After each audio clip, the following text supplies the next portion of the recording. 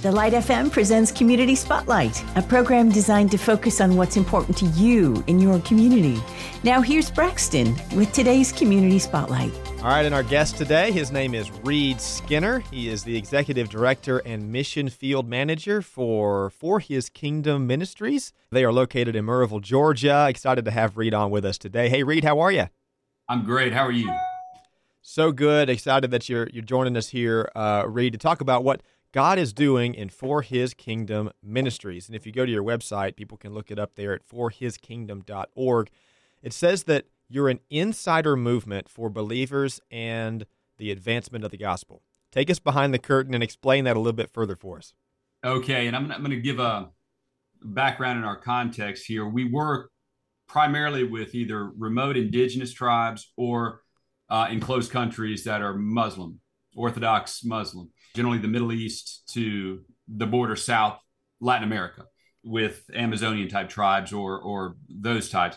But the term insider movement is supposed to refer to those missions who go and align with native partners. We work with native partners in country. We don't come out as a foreign presence and build our own kingdom there. We go in and we align with native ministries, those who are called. We typically are seeking for a man of peace in that place that we align with, and the mission goes from there.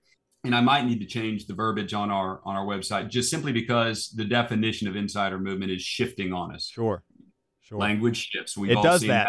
It does do that. And so we are what is traditionally an insider movement, meaning that we're aligned with native partners in country, in our cultural context, to advance the kingdom there through church planting, evangelism.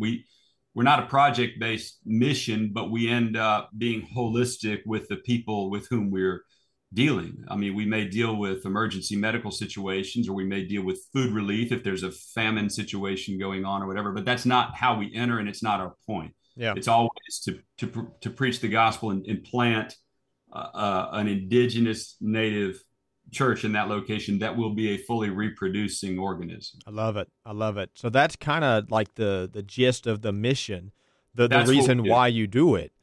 So give me more on that heart behind why you have this drive in your heart to lead this ministry. You know, I think it's just that God's gifted us all differently and called us all differently, and everybody has valid callings. I'm not trying to invalidate anybody's calling. With us very specifically, it was the proclamation of the gospel. With me very specifically, just after I was saved, I knew that there was we needed to reach those who didn't have the opportunity here. So we very much immediately felt led and called to those who don't have an equal opportunity for the gospel. Yeah. There's not an indigenous movement of Christ within their cultural context. Take Honduras. I could land in Tegucigalpa and I can walk 100 meters in any direction. I'm going to find lost people. But it's easy to get there, and there's people doing that work. They're showing up and they're making that proclamation, and that's just an example. But the remote locations are just more difficult to get to and sustain yourself in, and they're more expensive for that reason. And that's why we initially we started in remote indigenous before we ever took on Orthodox Middle East, closed countries. Right. Yeah. Now, as the leader of a ministry like this that is going to those remote locations where people don't know Jesus, they may have never heard of Jesus. You like to see progress. I mean, you want to see, oh my goodness, this last year we saw X amount of people come to Christ, and this movement's happening here. What kind of progress, and I mean, are you able to track things, or what kind of progress are you seeing in some of these locations that may have never heard the gospel before? That's a varied answer because different cultures move things differently. In one of the places that's been a focus of ours since about 2010 is the Tolpan tribe, which is in a place called La Montaña de la Flor, Honduras, which is we started there right after Wycliffe had come in and done the translation into their language, Tol. It's a slow work, of course, and we were trying to establish a body within what we would call the capital city, because in this tribe there's multiple villages spread across a large, vast territory that's all mountainous, and you have to walk it all, right? So it's and they're indigenous. They just walk straight up and straight down. So there's no gentle sloping switchback trails. It's just they grow up there and they just go straight up and straight down. And they're very fit. Yeah, well, and it'll wear you out. You got to get accustomed to it. But yeah. there's always things at play. Once the missionaries show up, you're very much trying to bring Jesus, see how Jesus is going to manifest himself within that culture. In other words, the cultural tendencies of that person. How does he exhibit himself? You can't transplant a U.S. church into that context. You can't even transplant a Latin Honduran church into that context. Yeah, you'll ruin it. You'll always have a foreign god to them if you do that. Right. And so we are. It's a time-consuming process because you have to get to know the culture and the people long enough and be gentle enough to see how Jesus plays out within that personality. There's things in the balance, and they're different in every cultural context. And you do have to travel delicately, but maintain doctrine. It is complicated. So there's no pat answer. Yeah. Yeah. What are some ways that, because it can be hard to track progress in those situations. It's really hard to say, wow, our work is actually making a difference. So how do you keep yourself on mission when sometimes it might be discouraging? I tell you, that's an interesting. The way that we've organized now to the point that I have a team there. We have 4 villages that we're in, and we're in each village. Keep in mind, everything's by foot. You're walking hours to get to different places. So Wednesday is one, Thursday is another, Friday, Saturday. Okay, Wednesday through Saturday we've moved between each village. Sunday is church in the base village. And we have discipleship group for the church leadership that's being raised up or has been raised up Sunday evening with almost seminary level classes. I hate to say it that way, but we call it diplomado.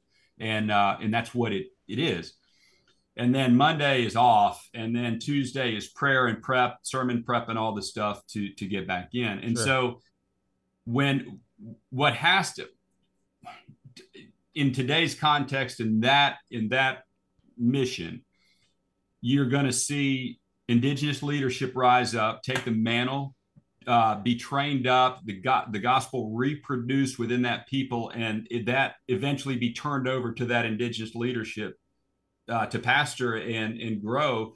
To say, progress, we don't really. It's hard to measure things in the spiritual realm. Right? Yeah, right. But we do know when we've left a place intact with a growing church within that village. Now, village may only be 12 families, right? There's one village, it's only 4 families. But reaching the goal of what you're hoping for is, you can be there for a set period of time, and you can leave and feel like that village is in a place where they can continue growing in their faith without that leader there. Right. Yeah. And so there is now then an indigenous movement for Christ in that village when we quote leave. Now we're never far, right? I mean, and we go back and visit, all the time. It's kind of like Paul when he would write a letter to a church he had started. Yeah. He would always check in and come back and see how things are going. Yeah, exactly. Paul's advantage was all his people that he wrote to were literate. We don't have that advantage. Right. But anyway, in one of the tribes in Bolivia, just this past week, it's a new tribe, no movement of Christ at all. It's southern Bolivia. We'd gone in and we asked for a 3 to 5 year minimum time, and we're gonna step away. We'd been in there for 6 months. We found our man of peace in there. It's a family who received the gospel when we went in. They were like, and they're just on fire.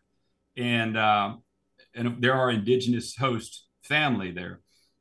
So we started working. They set up things for us to come in and do church services, Sunday school type stuff, just all that stuff. Anyway, our team starts working. we put in the request in December for a minimum 3 to 5 year allowance for us to continue.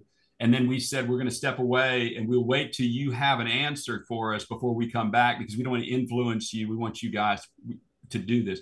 And the tribal council came, and we were very prayerful, obviously, but in January we waited, and it was the beginning of February, and we were like a little bit nervous at that point. And the tribal council said, yeah, come on in and we'll tell you how things went. Well, our team went in and they had approved us not for 3 to 5 years, but permanently. Wow. As permanent. And they built us a wooden church. They'd cut trees and started building our church for us while we were gone. Wow. And that, right now, we're only now 6 months into that church formation, really a year because of the initial time. But they are, we are having 100% tribal attendance every Friday night in the prayer services. In the church, they are standing up. They're confessing sins against each other and just crying. They're receiving Christ. They're being filled with the Holy Spirit. It's going very, very quickly and very it's great right now. Now that won't stay that way. There'll be problems. Yeah. But there's some ways where you'll see different. Right now, we're given the privilege of seeing that play itself out within that new tribe. Now, so you're going to Middle East, you're going to Honduras, you're going to places that are remote, like you're talking about, but you're based in Murrayville, Georgia. So in that area, the surrounding area, are there ways that people listening can be involved, or I guess maybe for sure pray for you guys, but what are some ways that maybe they can link arms with you? We're not a team-built ministry, so we do have a one place where we've had a couple of teams be able to go, and it's in a place called Nueva Suyapa, Honduras, and it's a place where there's an opportunity, but it's a single mother's ministry. It's my wife has headed it up for years. We do have a partner that does church construction. They only do one church a year. They utilize For His Kingdom to find and locate the proper project for them to do every year. So we build a church every year, and that's called Nehemiah Project Ministries. And they come and do that. So we do have a couple things where people come and are involved. We financial support is always needed. It's an extremely costly thing. Well, if you'd like to learn more, you can check them out at forhiskingdom.org. He's Reed Skinner, their executive director and mission field manager, and we appreciate you being here, Reed. I've enjoyed it. I appreciate your, calling us out and letting us be a part of the broadcast. Sure. Well, you can listen to previous episodes of Community Spotlight online right now at thelightfm.org. Also, big thanks to our sponsor, Turner Business Appraisers in Matthews, North Carolina. We hope you enjoyed today's Community Spotlight covering issues that matter to you in your community. If you have a suggestion for a future program, just call 800-330-9648. That's 800-330-9648. Be sure to join us next week for another Community Spotlight with Braxton on The Light FM.